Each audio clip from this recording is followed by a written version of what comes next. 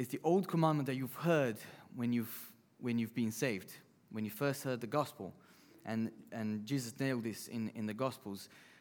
We'll get to that in a second. But he's talking about the old commandment that he's given us when Jesus preached the gospel and the gospel came to light. And the new is the new light that is shining in us. And it's here mentioned in the verse 8. If we paraphrase this, I'm writing a new commandment of love to you, and the reality of love, of this love, is coming true in him, in Jesus, and then in us, because the darkness is passing away and the true light is already shining. So if we say in reverse, since the true light is already shining, the result is that the love commandment has come true in Christ and is coming true in you, in us. Yeah? Can you guys see that on your phones? It's a question, and you guys, I think you just have to type in some words. I have no idea what it looks like on your phones. You get to choose? Okay, yeah, fill it in the blocks. See what comes out. What words sum up what Jesus is all about? What is Jesus all about in these commandments? I mean, we've already kind of mentioned it, which is basically love. Is everybody just typing love? Is that the only way? Obedience, grace. Wow. But love is what we're looking for here. Love is the key word that distinguishes God's commandments throughout the Bible. That's amazing, wow. Right. So the reason the commandment of love is called new in verse 8 is that it is a commandment to be the new light of the world. Right? When John says that the light which was hoped for in the distant future of the kingdom of God is already shining, this is what he says in the Gospels, he means that it is new. It comes first in Jesus, and then it comes in the world. And now John commands that it comes into the life of every believer, all of us, every single one of us around. And like I said before, he already made this point. John made this point in the Gospel of John, but it comes out in this letter as well a lot. It comes out in a lot of the books in the Bible, to be honest. But the fact that John talks about love and hate in the next verses, 9 to 11, that we're going to read in a minute, suggests that the commandment in view in verse 7-8 is the love commandment from John 13:34, which says, "A new commandment I give to you, that you love one another. Just as I have loved you, you also are to love one another." So, to sum it up, old commandment, new commandment, it's one thing, and they mean love one another. That's like a quick summary of what that means.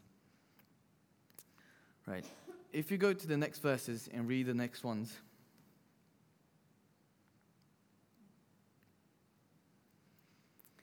Whoever says he is in the light and hates his brother is still in darkness. Whoever loves his brother abides in the light, and in him there is no cause for stumbling. But whoever hates his brother is in the darkness and walks in the darkness and does not know where he is going, because the darkness has blinded his eyes. So there's a lot of things happening here. So John mentions this commandment of, if you hate your brother, you're in the dark. If you love your brother, you're in the light. And it's the new commandment and the old commandment together, but of loving one another. And I think what John is trying to get at here in these verses is that we are either prone to get it wrong or prone to ignore it, to ignore this. And we'll get to that in a bit. But interestingly, he doesn't say love God.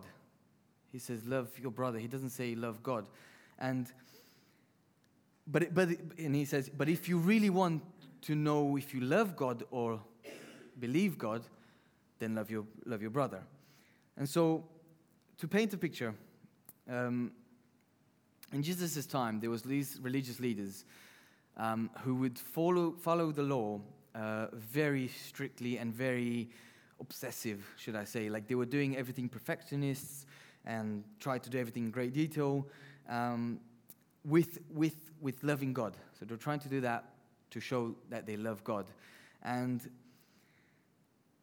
they're also going to all these church events, worships, prayer meetings, fastings, tithings. They were doing everything possible to show that they love God. And so the problem with this is, according to Jesus, he said that these guys did all these things. However, they did not love the poor. They did not love the ones around them. They didn't love their brothers. And they tried to use the law of loving Jesus, of giving sacrifice to Jesus, to go around to not love their brothers and sisters, their close friends, their neighbors, everybody in the world, right? And to give you an example, in the Sermon on the Mount, when Jesus said that if you bring in a sacrifice to the temple altar, and you bring in there, and at the same time you have a problem, an issue with your brother, then leave everything at the altar and go rectify that issue with your brother. And in it says brother, I mean with other person. In that time, though, like bringing your sacrifice to God on the altar meant you would probably do a couple of day journey to get there. You'd probably get your whole family to raise this animal and then kill it and then drag it all the way to the temple for a couple of days. And so it was a massive thing. Maybe you can think of real life, but we get to that in a second. But Jesus said to them, leave everything there and go to your brothers and rectify that issue first before you come and give sacrifice. Now, do you think Jesus is saying love your brother before you sacrifice to God? I believe he is saying that if you really love God, you really love your brother. Like those things can't go, if they're different, they can't go together. If you really love God, then you really love your brother as well. That's what it means to love God.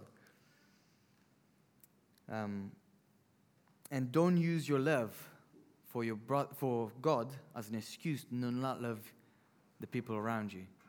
You know, even Christians, or however you want to put it, it's everybody around you. Do not use that as an excuse. If you say you love God but hate your brother, the love of God is not in you. This is why Jesus said to the Pharisees, I desire mercy, not sacrifice. And that's how we know we are in the light, if we are loving our brother. Now, the next slide, I think it's asking you guys another question.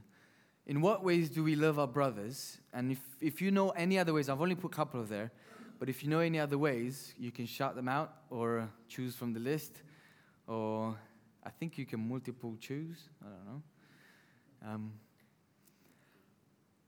In what ways do we love our brothers, or people around us? In acts, caring, sacrifice, time. Okay. So why do we think acts is the lowest one? Why do we think sometimes we don't love people in our actions, in what we do? Maybe we try to avoid them, or we try not to meet them face to face because, maybe we know that they're going to ask us a favor or whatever. But it's interesting that time is the first one. I wouldn't say time is the first one for me, but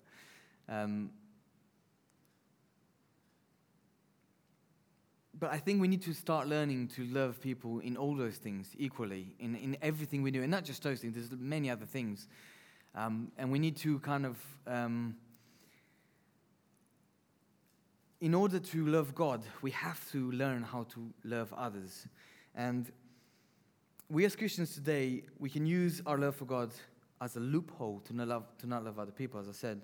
We can go back to our old ways to say, this week I've been worshiping all week, I've had amazing worship time, or I've been listening to this amazing music, or worship music, whatever, or I've been going to these concerts or conferences, or whatever, and I've met God in a powerful way, but we forget to think about our brothers, or we can do these things without loving our brothers. We can do those things in our weeks without even thinking about other people, without even trying to love one another.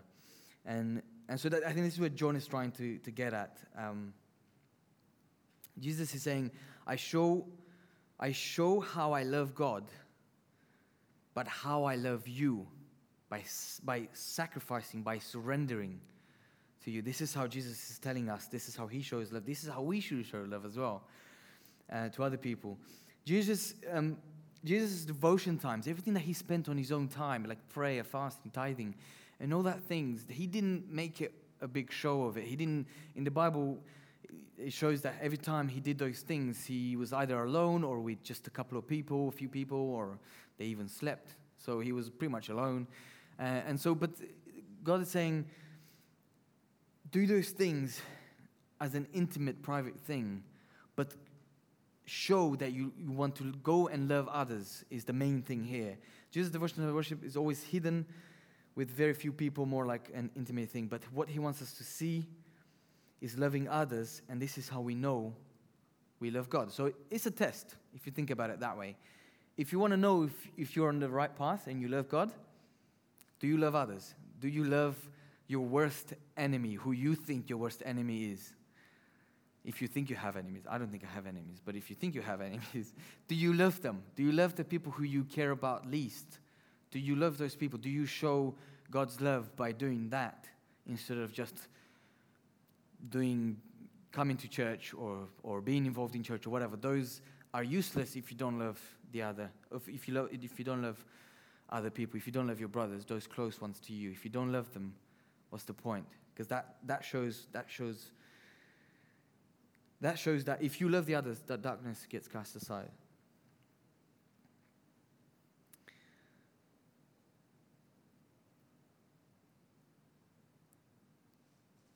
Now, I want to do something different. I don't think you can do anything on your phones except love that. Don't know why you're doing that. But if I could get you guys to get into like your neighbors, I know introverts, you're going to hate me. I'm an introvert myself. But it's only going to be for a few minutes. If you just turn around to your neighbors, to maybe 3-4 of you, and talk to each other and ask yourselves this question: does our love for God stop us from loving others? Where do you see that in your life? Where can you see? Obviously, you don't need to share anything personal or anything like that. But if you can just answer that, does our love for God stop us from loving others? And you can, I guess that's a yes or no question, but in what ways could our love for God stop us from loving others? Like more of what we just talked about. I'll give you 5 minutes. Shall I give you the answer?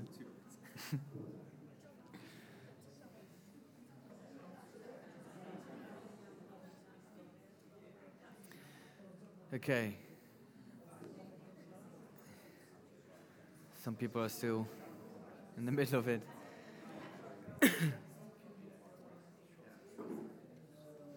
Has everyone managed to kind of pick out some of those things? Has everyone managed to get some of the things out? No? Nobody? Yeah? Amen? Okay. Life is not meant to be just us. You know, sometimes when I think about this question is, as I go through life, especially now, you know, I have a family and you start thinking of things in the future, is I just want to go and get away from everybody. I just want to go somewhere really far, where on an island where maybe no one's there, and just me, my wife, and God. You know, that's all I want, right? Yeah? Okay, so it's not just me. No. But God reminds me every day that the reason we are here on earth is to be around other people, you know, and this is where God's love actually shines the most is when we're around others and when we show love to other people. And I know that it's a hard thing to do. It's not an easy thing to do. Especially, I know people say, like, around Christians, it's harder to be around Christians. But it's true, like, maybe God made it that way so that, we're more challenged. And it's not supposed to be easy. But it's the most rewarding one, and it's the one that God wants us to do. If I say, God, I want to go on this island, and I want to be just with you, and I want to do what you want me to do, He will say, go back. Because that's where I want you to, not here. I want you to go back. That's where where I need you to be. And so, this loving one another, I'm going to segue into a next section where loving one another underpins our spiritual relationship with other people, like fathers, children, and young men in the church. And we'll talk about the next verses now. Let's read them, shall we? I'm writing to you, little children, because your sins are forgiven for His name's sake. I am writing to you, fathers, because you know Him who is from the beginning. I am writing to you, young men, because you have overcome the evil one. I write to you, children, because you know the Father.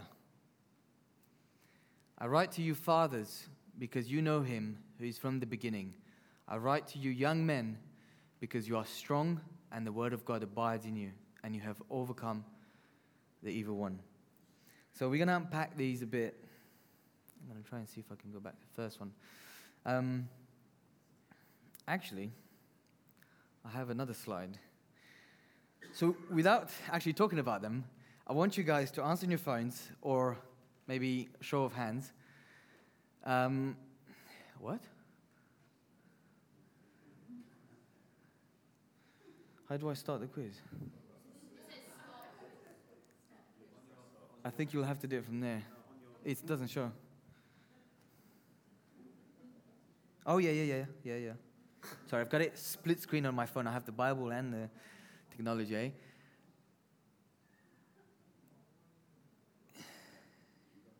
So you got to answer, I don't know why it's so short. Yeah, so which one of these do you think you belong to? Are you a child, a father, a young man, spiritually in the church? No. So, yeah, so this is, everyone can answer. This is not about just men.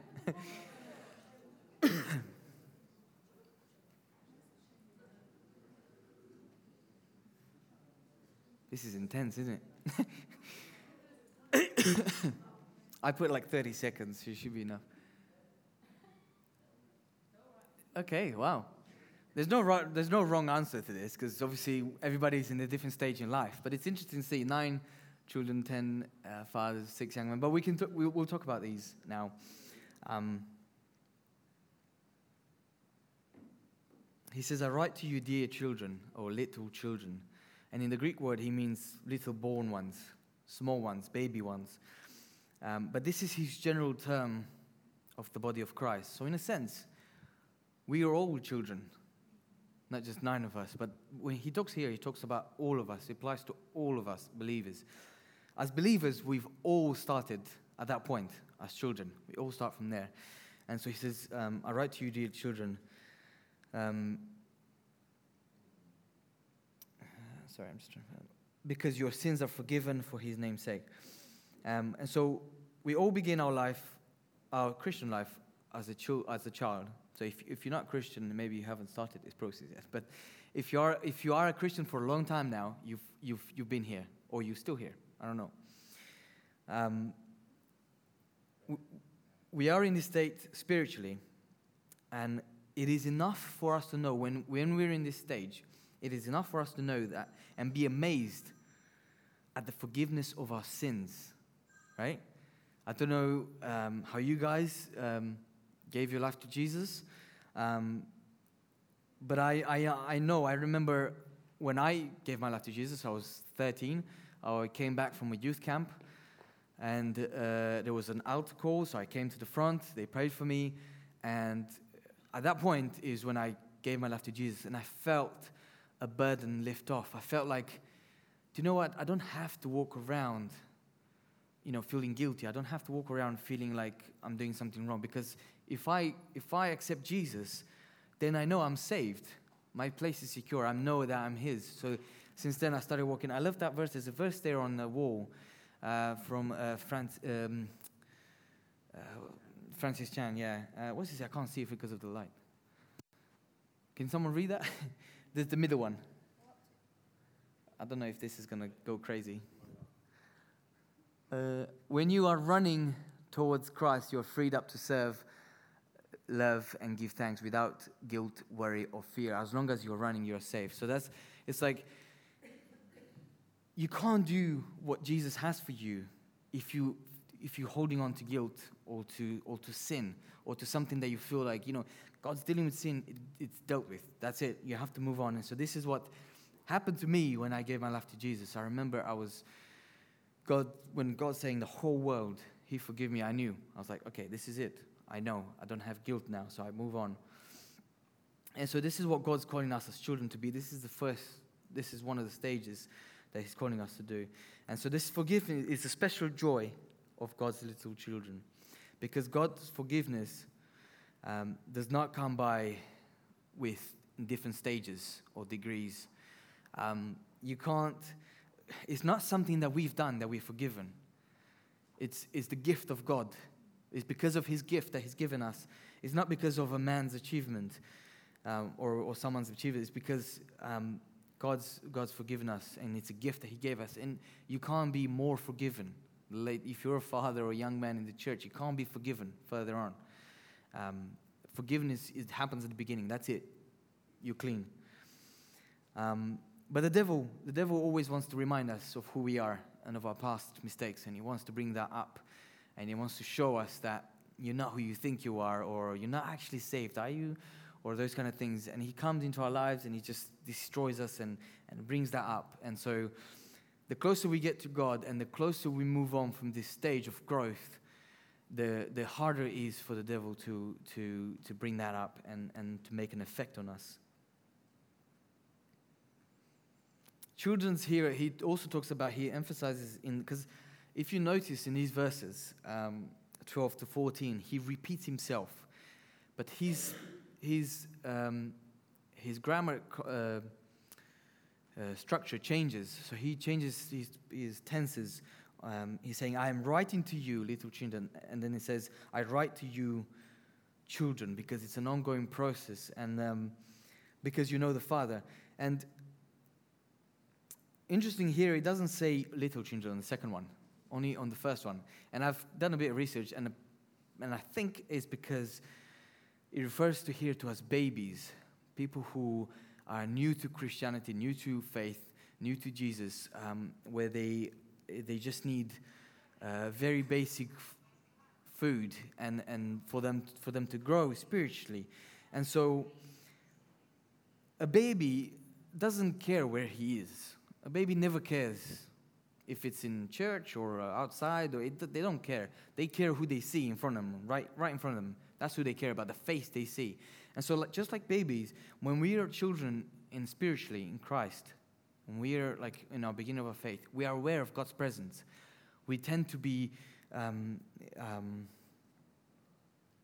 we become to be comfortable with what God has for us, And babies need to be fed, they need to be pampered, and they need heat, they need all these things. So this is how we look like as children in Christ. And this is how, and the growth shows that we need to take care of ourselves. Once you take care of yourself and you kind of go after God yourself, that's when you show maturity, and that's when you grow into the next phase or so.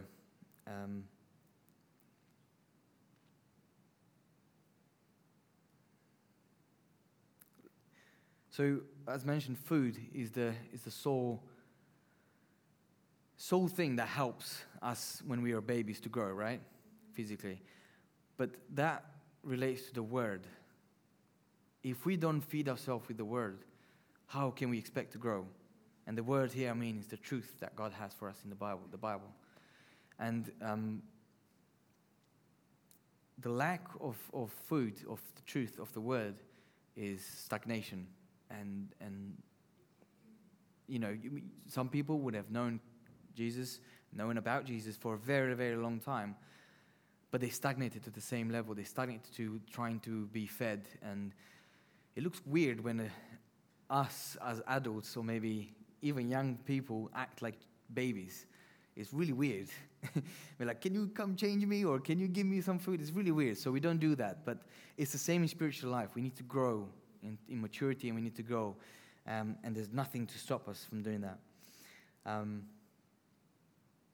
If I move on to fathers, and when I say fathers, I don't mean just men or people who have children. I mean men and women who have gone in the walk of God for a very long time, and they're experienced, and they have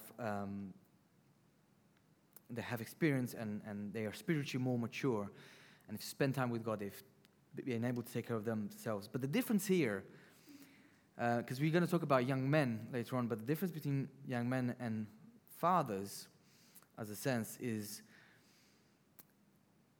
that a father has children. You can't be a father without children, right? Or a parent without children.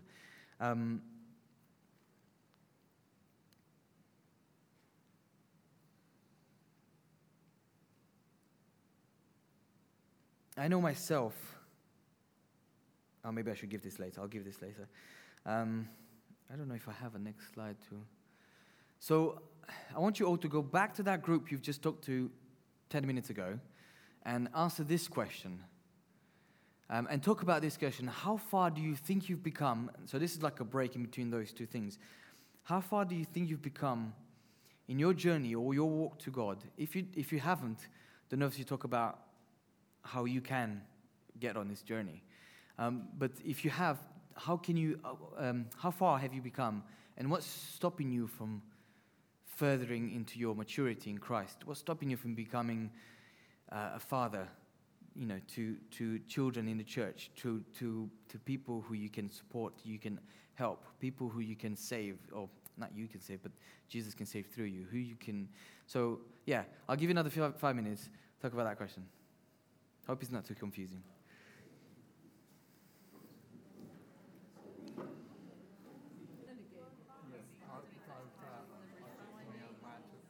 Yeah, to whatever step is the next. Yeah, not just specific ones. Yeah. So the question is about general, like in your faith currently, not just father or children.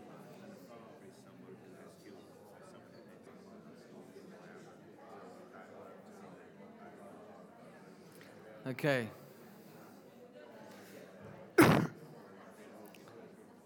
We can talk about it more afterwards as well. Seems like deep discussions. I promise introverts, this is it. No more of these, so you're off the hook now.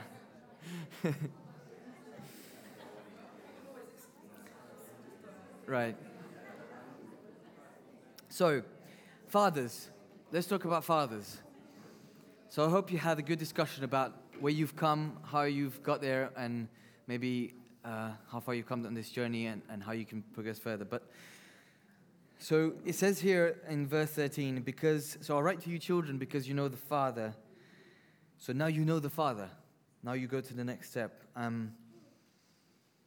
You had your sins forgiven, now you know the Father. So fathers more mature in faith, men and women who are more mature in faith. And why? Because they know Jesus. How? From the beginning. It says here, I write to you fathers because you know him who is from the beginning. From the beginning of Jesus' ministry, when Jesus started to do his ministry, when he came on the earth. So here's a hard question for you. It's not to answer or to talk to anyone about it. Maybe you can think about it when you go home or on the way home. Do you know more about him than when you first became a Christian? Do you now know more about him than you first became a Christian? And I think this is a question that we should ask ourselves daily. Do we know more about what we knew about him yesterday, or a couple of hours ago, or last week, or a couple of months ago, or decades ago? Because we need to measure our growth, and we need to see that we're growing. When you go to your grandma's house, And she's like, oh my, you've grown so much. But you don't notice yourself growing. You're like, I'm the same. But she sees something in you that you've grown. And so this way, we need to measure ourselves in growth and how we can grow further in God. So fathers more senior in the Lord have walked with God a lot more experienced spiritually. And fathers are the first role model for children. They ought to be there for children to guide them and protect them. We need someone like that in our lives spiritually to guide us as well.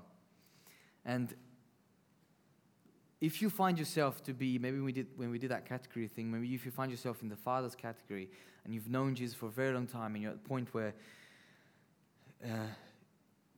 you disciple people, you bring people to the Lord, are you challenging yourself in that? Are you challenging yourself to help the children grow in their faith? Because they need feeding, they need taken care of. Are you able to do that? So that's like a challenge. And I wrote 3 things that a spiritual father is capable of. And these are, the first one is procreation. And so the spiritual mature are capable of reproduction. And this is the difference between someone who's spiritually mature as a father compared to someone who's a child or a young man, is you are able to bring people to Christ, you're able to disciple people, to mentor people, to and not just, but you're capable of doing this because of the extensive experience that you have spiritually in the Lord and the time you spent with the Lord. And this is one of the things. The next thing is confrontation. Paul writes in 2 Corinthians, I think it's Corinthians, I'm not writing these things to shame you, but to warn you. We need to confront people, you know. And here's another question. Unwilling to confront your children. So those of you who are parents can answer this. Unwilling to confront your children, does that make you is that good parenting or bad parenting? It's bad parenting. And so we need to confront the child. If the child is at risk, if the child is doing something they shouldn't be doing, if it's discipling in the wrong way, we need to confront them and show them how to do it, how to properly do it, and how to warn them, to lead them, to guide them, to speak the truth as they grow from children to young men to young adults and so on. And the third bullet is illustration. Sorry, I know that's tiny, but it's procreation, confrontation, and illustration. And this is your life as an illustration to others, your life. And I think Paul he says that in the Corinthians about his illustration and how he's been in the prison and all that. But our lives need to radiate love and honor and serving the Lord and how we do life and how Jesus did it. So we follow him so that other people see that as well and so they can see God's glory. And this is where it's important on our decisions, our words, and everything we say, everything we do, and how we take decisions, I guess.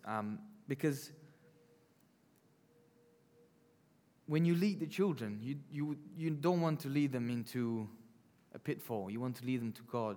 And so I love when little children try to imitate adults, when they try to walk in their footsteps. Sam is my favorite example. He loves copying people, and he does like adults impersonations, I guess. And we don't even notice that. You know, sometimes you can be an example for someone you haven't noticed.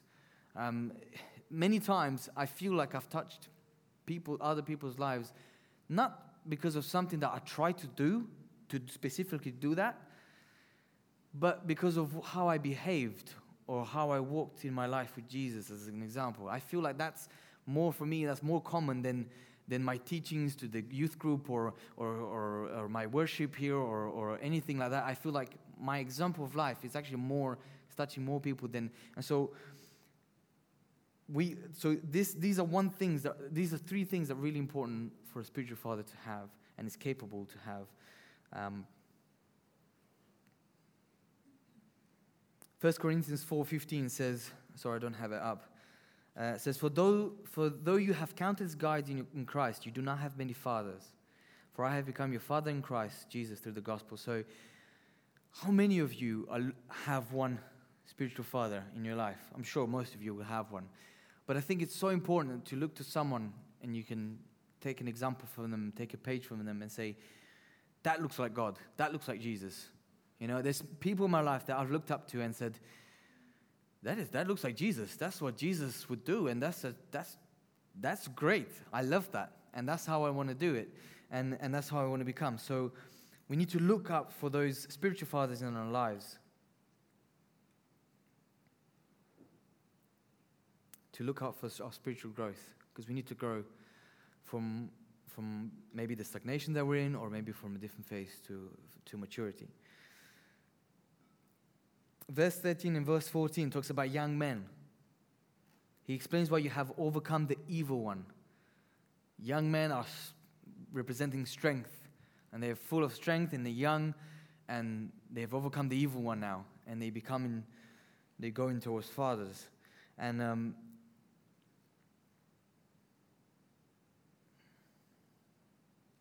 for young men, it doesn't represent just the fact that we know God. Keyword, know. It's more about, do we actually know God himself or just about him? And here's where young men take that, decision or the different stand, where they learned, they've taken care of themselves, they've become strong in their faith, but they can use the Bible to live it out, not just to know it. You know, it's one thing to just know the Bible off by heart. I think there's some people out there who know the Bible off by heart, but it doesn't mean anything to them, because if you don't live it, it doesn't really have any meaning to you. And so, young men is where you start to overcome the evil one. It's when you start to have a strategy for the devil before you enter the fight.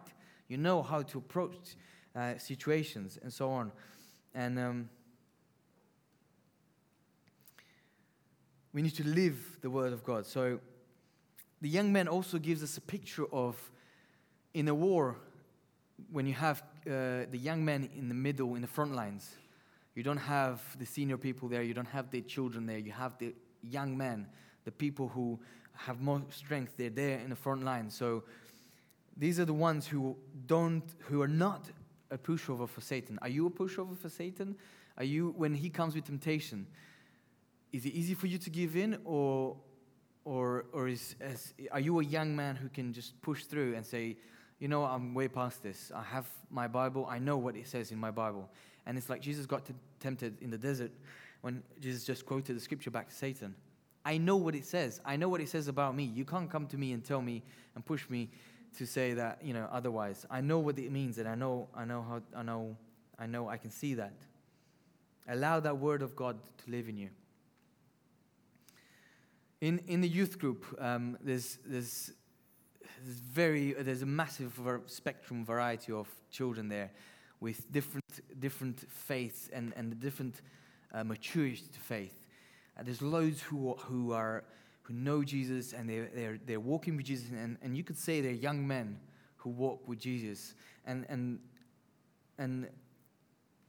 as a representation of the church, they look to the younger ones to help them out, to grow them, to feed them, for the other ones to become young men, and the young men to go on further. And so it kind of helps each other like that. But the main key is that word, the word of God, is that living in us daily? Is that part of our identity? Is that part of who we understand we are? Is that part of who we think Jesus is or God is? Are we making the choices based on what we think, or how God gave us the strength and the authority? We have so much authority that God's given us. Are we taking steps in faith like that with this, or we just stagnate in this and be like, it's okay. Somebody else will tell me what to do. Somebody else will come to me and tell me if I'm wrong. God is asking us to step forward and to in a sense grow up. You know, He's asking us to always look forward, maturity, and look forward in His love, because the connection between these two different sections that I've explained here is that if we don't love one another, if we don't love our brothers or neighbors or whoever's near us, then how can we become fathers spiritually? How can we become young men? How can we go past children? How can we take those steps? Because we can't do it if we don't love others. We need others to be able to get close to God, and they need us to get close to God as well. And we need to pray for and ask for wisdom, study the Bible, put on the armor that says in Ephesians 6, I think, resist the devil, and that's how you overcome. That's how young men overcome.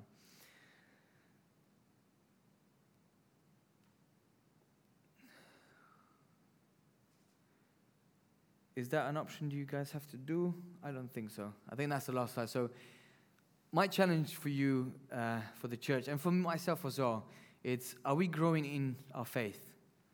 Are we moving along in what God's called us to do? You know, maybe you've been to church for many years, decades even, and maybe God says, actually, you need to grow up, and you need to now share what I have for other people. Maybe God's speaking to you, and maybe you're too afraid to say to other people or whatever, or say it here in the front or whatever. But are we growing? Are we challenging ourselves with this question every morning when we wake up daily?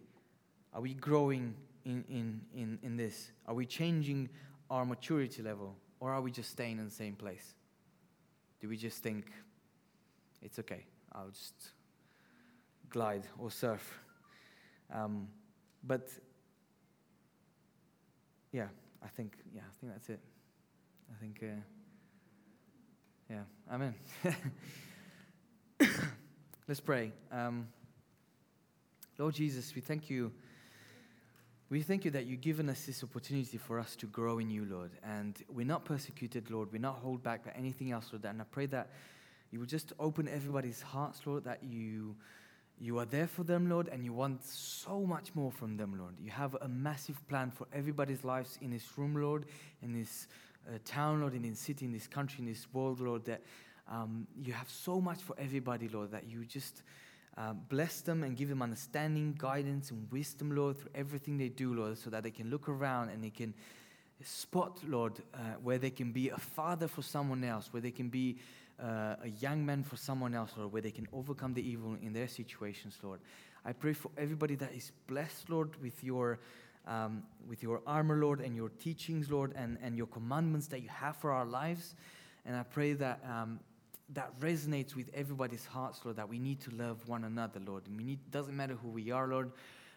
We need to understand that we need to be together, and we need to be in unity to show love, Lord. And this is how we know that we love you, Lord. And this is how we know we're on the right path, Lord.